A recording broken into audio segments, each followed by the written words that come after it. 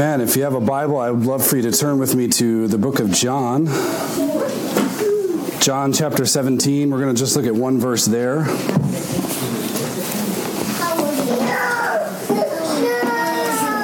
John chapter 17, verse 17. We'll give you a second to turn there, and then we'll read that before we get started.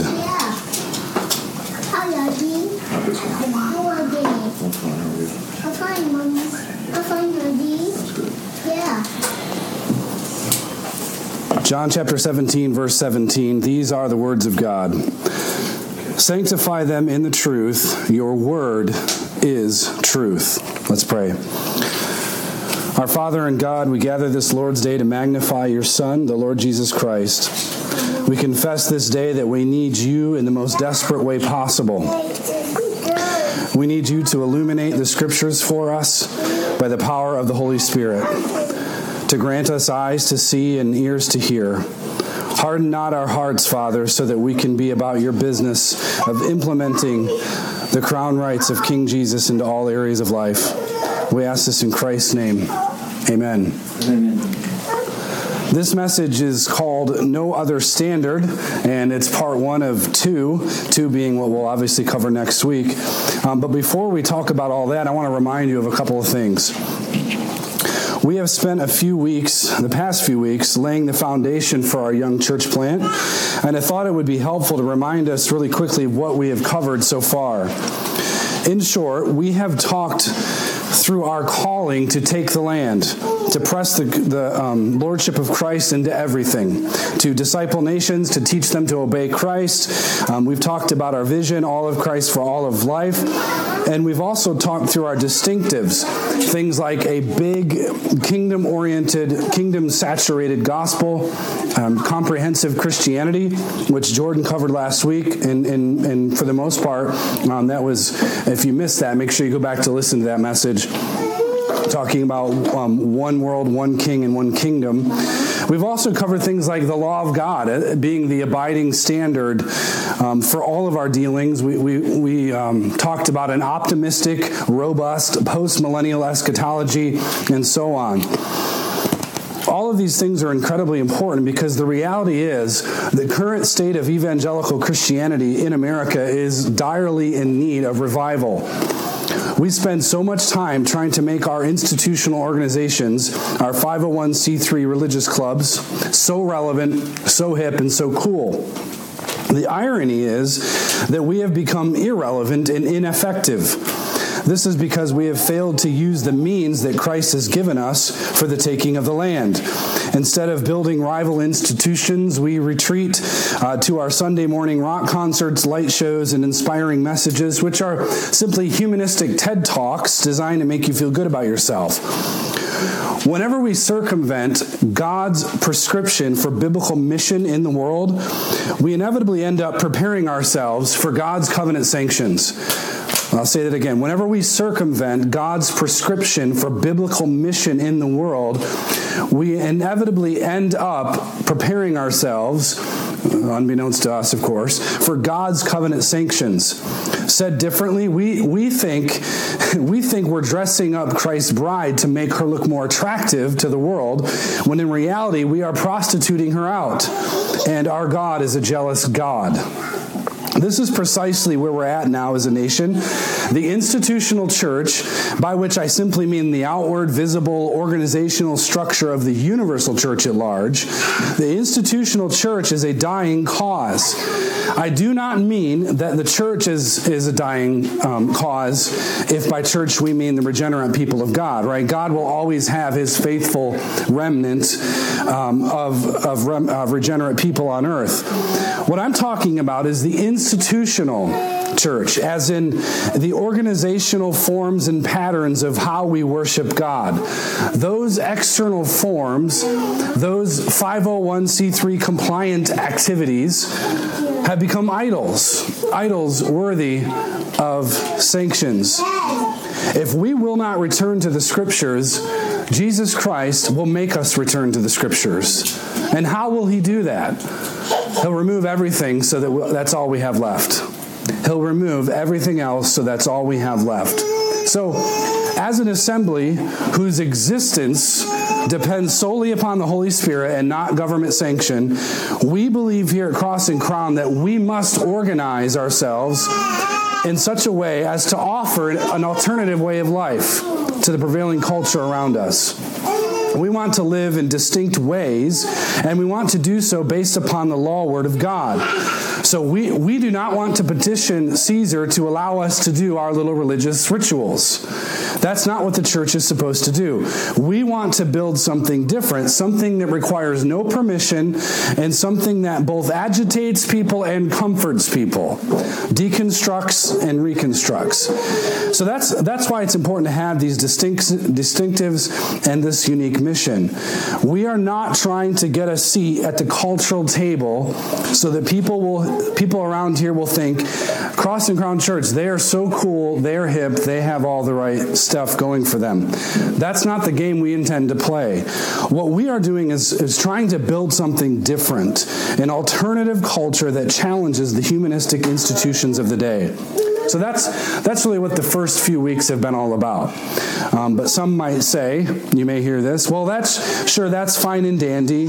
We get it. You're not happy with how people do church, and you're trying to do something different. By what standard are you doing this? What makes you think that you are doing things the right way? That sounds incredibly arrogant. Well, these are great questions, and I want to take the time to answer them. When it comes to our vision, mission, distinctives, and core beliefs, it's important to identify at the outset our most essential distinctive, our most essential value, our most important building block.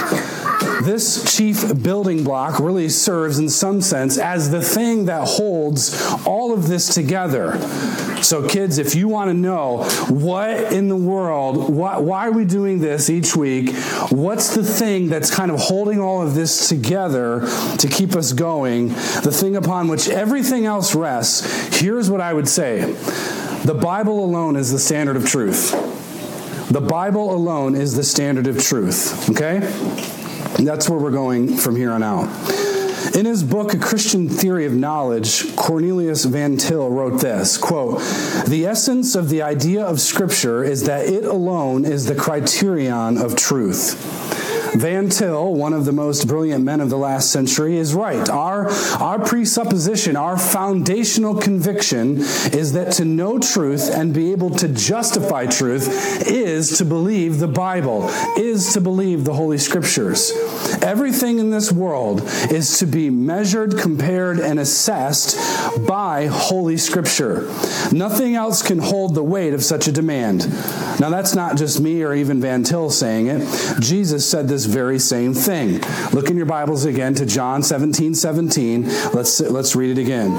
These are the words of Jesus. He says, "Sanctify them in the truth." Remember, this is his prayer to the Father, his high priestly prayer, it's come to be known as. "Sanctify them in the truth. Your word is truth." Your word, speaking of the Father's word, right? Your word is truth. Now, notice that Jesus didn't say that God's word is true or that it even contains some truth. He said that God's word is truth. There is a major difference here, one that we must not miss. Had Jesus said that God's word is true, we might be tempted to think that the Bible is true because we are able to use some other standard out there to verify its truthfulness. If the Bible is just true, then something out there must give us the standard by which we can say that it's true and not false. But that's not our position. That's not our worldview. That's not our presupposition.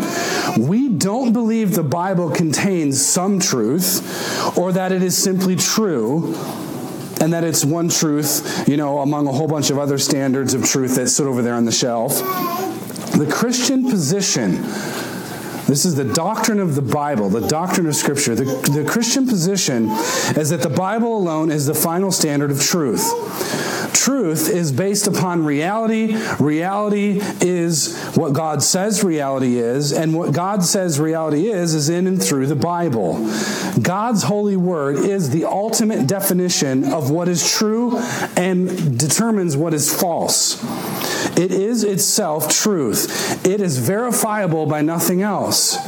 It is the revelation of God himself, and God himself simply cannot be verified by anything or anyone else because he alone exists as truth, okay? So think about that, kids, for a second.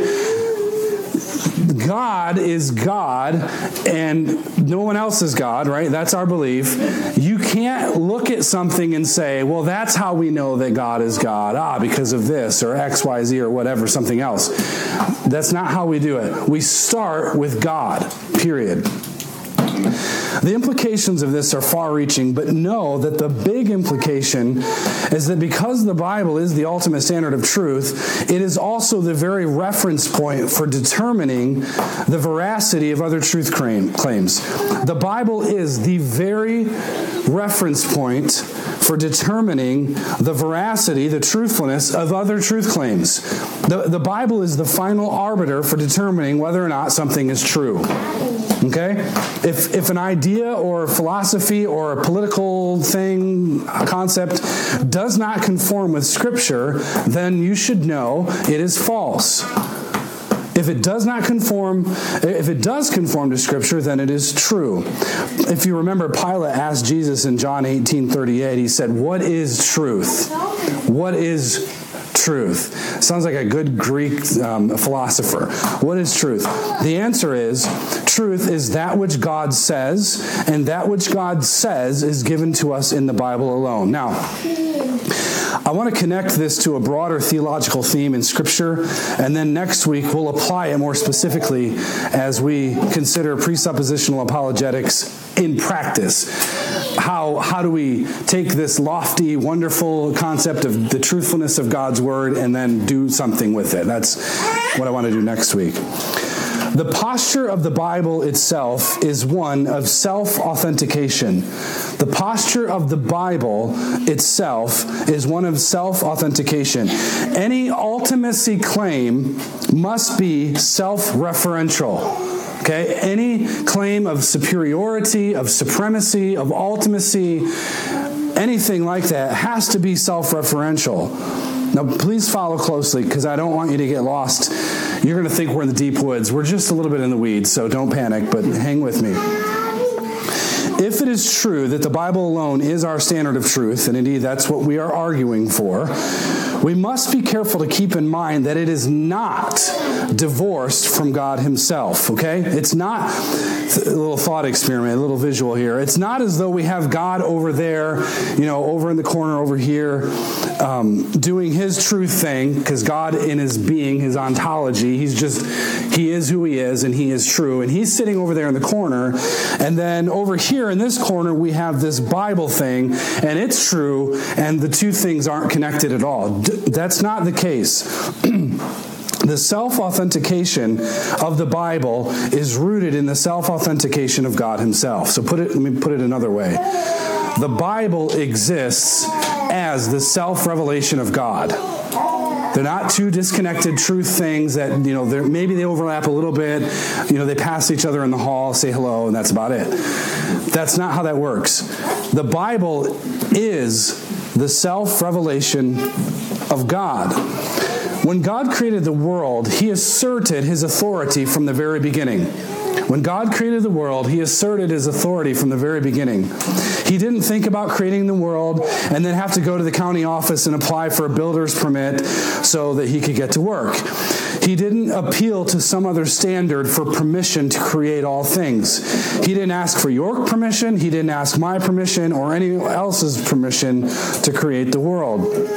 The creation of the world was and is rooted in God's free, God's uncoerced, gracious will.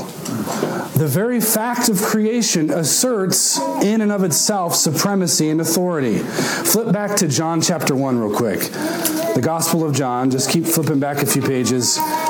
Gospel of John chapter 1.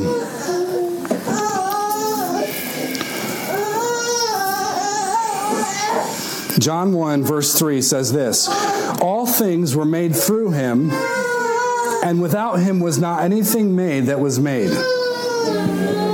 All things were made through him, through Jesus, and without him was not anything made that was made. Now, think about that for a moment. Think about what this verse claims about God's creative work.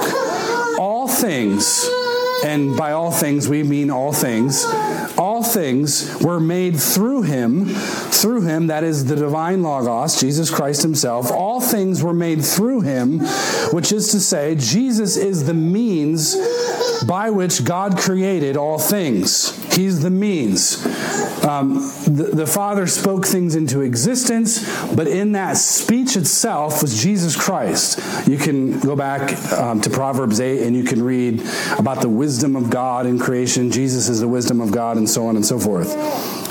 So with that, the text tells us, though, that without him, without Jesus, was not anything made that was made. This is a way of speaking in the negative sense about basically that which was already just said, namely, that out of everything that was made, there wasn't something made in the world apart from Christ. It's not as though Jesus made 95% of all things that exist, right?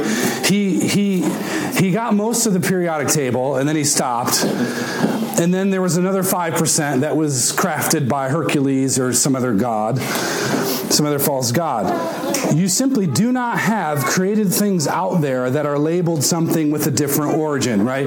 Made in China, made in Indonesia, right? Made by Jesus, made by Zeus.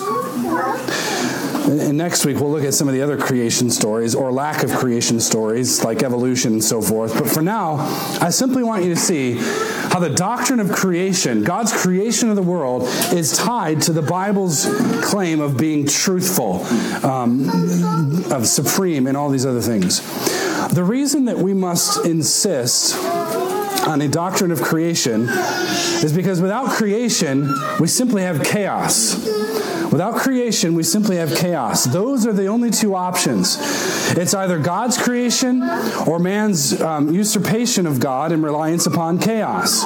This is why men reject the universe and they continue to insist on a multiverse. Sinners do not want the Creator God, but instead, as Romans 1 points out, they want to worship the created order instead of creation. And we'll look at that text next week. This is important because when we think about the creation of the world, we are asserting the authorship of God in all things. We are saying to everyone, yes, that tree out there, God's hand was in making that tree. God's hand was in making that child in the womb. God's hand is in everything. And there's not too many cooks in the kitchen of heaven because it's just God and he makes it all perfectly and no one can mess with it anyway. But in other words, Jesus Christ is the imputer par excellence. The imputer. Funny word. Only the Creator God can impute meaning to first order things. Only God imputes, gives, grants, gives all of these things meaning. Only Christ Jesus, the means of God's creative work, can say this and not that. Only the Trinitarian Godhead who made all things can call this a thing over here and that a thing over there, and that thing over there is not a thing. That is a twisted version of man's concoctions and all these other things. Now, usually when we think about imputation, we think about the imputed righteousness of Christ for those whom he has justified. And that is a right and true doctrine, and we heartily say amen to that doctrine. But the imputation I'm talking about is the imputation of meaning, of definitions, of parameters. This is to function in this way. That is not to function in that way because this means this and that means that. Why are things the way they are? Kids, why are things the way they are? Why is it that it's dark outside right now? Why is it that we just have to go to sleep when our parents tell us to go to sleep? Why is it that I have to eat something, otherwise I get feeling angry and or irritable? Why are things the way they are? Why is there no other standard? Why is it that God has the right to define things the way he does? And here's the simple answer, kids, all right? He is the Creator God. That's why you have to do what your parents tell you to do. That's why the sun does what it does. That's why the weather changes. That's why you have enough oxygen to breathe. That's why blood is pumping through your little body. Because God is the creator God, and He made it all to work a certain way. He is the imputer. He gives meaning and purpose to all things. As creator, God has both the authority and power to impute meaning to all things. He has ultimate authority and unending power. But one of the ways He has exercised this power is through His Word. In one sense, Jesus Christ, He is the Word of God. He is the Logos of God, the speech of God. When God speaks, He speaks through Christ. Christ Jesus is the mediation of God. Christ carries out all that God wants. When God decides to act in the world and do something in the world, Jesus is the means of that actions. And one thing we affirm wholeheartedly is that Jesus Christ came in the flesh. And I know there's a few of us in the room who are amped that Christmas is coming. So I know Jordan's pumped about that. And why would you not want to celebrate the coming of Christ in the flesh? That's for other theological minds to argue about on Facebook. Absolutely. Excuse me. Jesus Christ is the divine Logos. He came in flesh. Jesus Christ came as a person, as a man. In the beginning was the Word, and the Word was with God, and the Word was God. He was in the beginning with God. And yet, what does John argue here in the first few verses here? He isn't just giving us a doctrine of creation. He's giving us a doctrine of incarnation. Jesus took on flesh. The reason, listen carefully, the reason that there is no other standard, the reason that the Bible alone is the standard of truth is because, catch this, the Bible is the explanation of the divine Logos taking on flesh. The Bible exists because Jesus Christ took on flesh. John 1:14 says, "And the Word became flesh and dwelt among us, and we have seen His glory, glory as of the only Son from the Father, full of grace and truth." The Bible is the Spirit's testimony of the incarnate Son. The Bible is the Spirit's testimony of the incarnate Son. It's not that we just believe the Bible because we need something to rely on and we think atheism and naturalistic evolution is dumb. So, we gotta have something other than that. We believe the Bible because the Bible is the Holy Spirit's testimony of the incarnate Son. We have a Bible because the Creator God has chosen to act within space and time. Now, contrary to the deists who insist on this abstract divinity who's unconcerned with creation and an infinite Creator, Christians teach this distinction between a creator and creation, and not just that, not like just the deists where, God's out there on vacation golfing and He cares about nothing that's happening here. Christianity teaches that there's a creator, there's creation, and that infinite creator works inside His creation. That's why we can believe and trust the Bible. We're talking about history, no doubt, but we are talking about history as guided by the Creator God who sent His Son, Jesus Christ. We're not appealing to a standard in the universe that's unconcerned with history. Evolution is unconcerned with history. So history means nothing, which means it is whatever you make it to be. And if you want to become like Hitler, then by all means. We're also not appealing to a standard in the universe unconcerned with false history.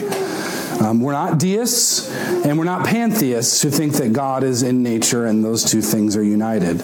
We're not naturalistic evolutionists and we are not atheists who insist on no standard.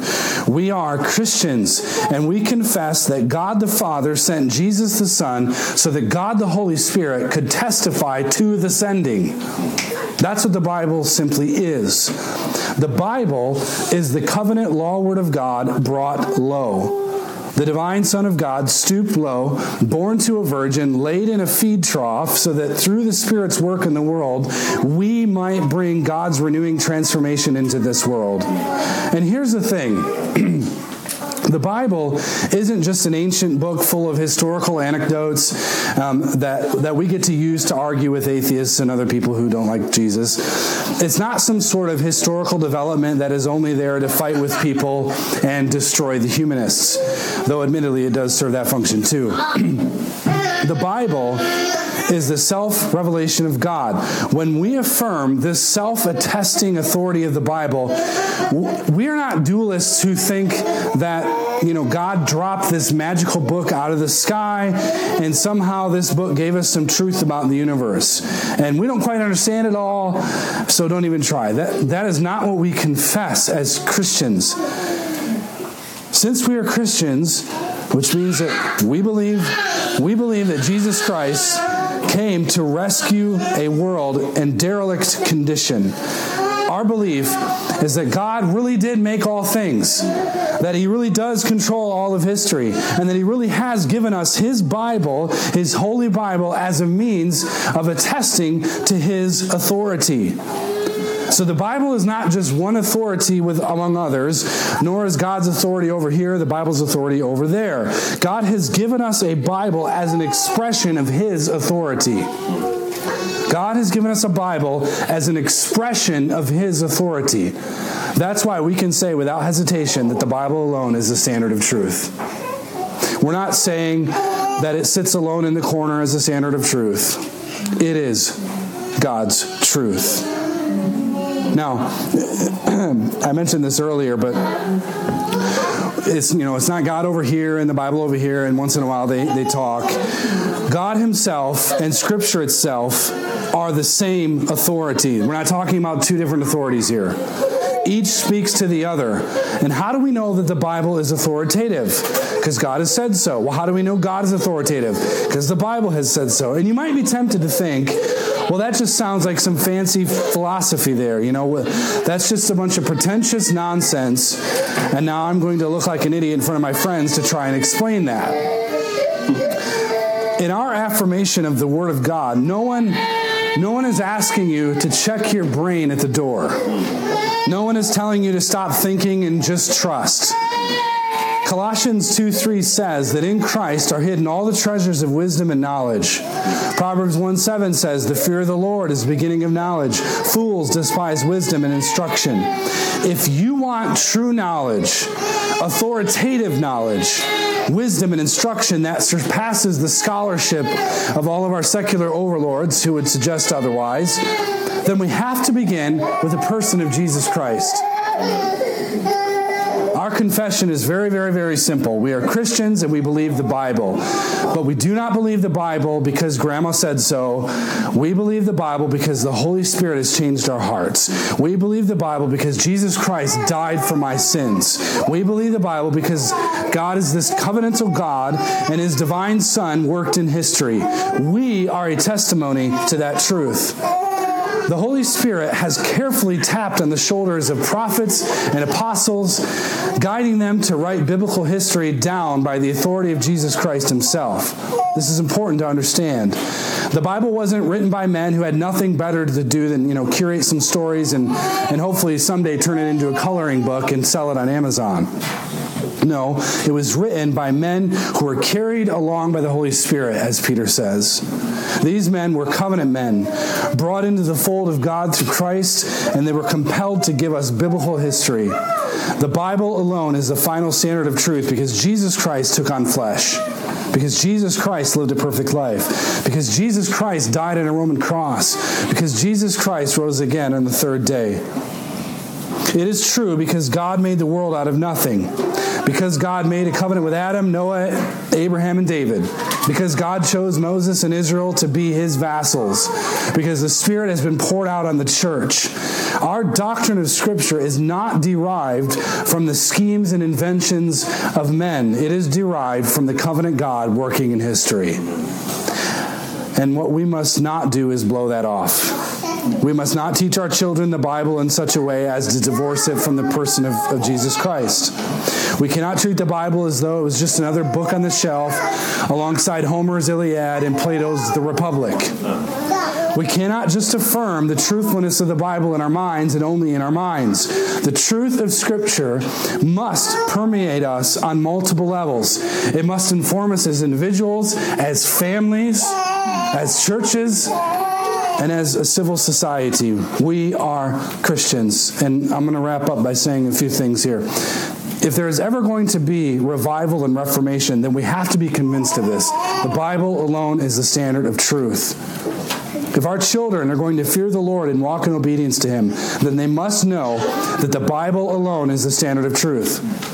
If we are going to see reformation in our churches, which we desperately need, then we must return to the Scriptures. The Bible alone is the standard of truth. If we want to disciple the nations and teach them to obey Christ, then guess what?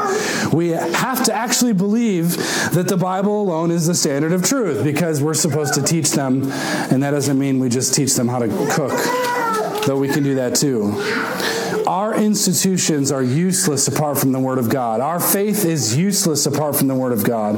Our efforts at living faithful Christian lives are useless apart from the self-authoritative, self-revelatory Word of God. We call it the Word of God because it comes from God. There is no other standard. So return to God we must.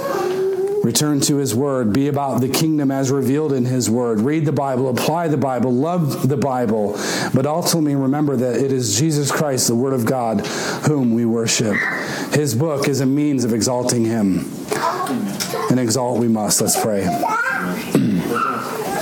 Our Father in heaven, we have sung the Word, read the Word, preached the Word, and now we come by faith to taste the Word.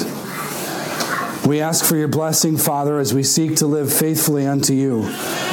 We ask that in our confession of sin that you would exalt your Son in us as we live in a wicked and perverse generation.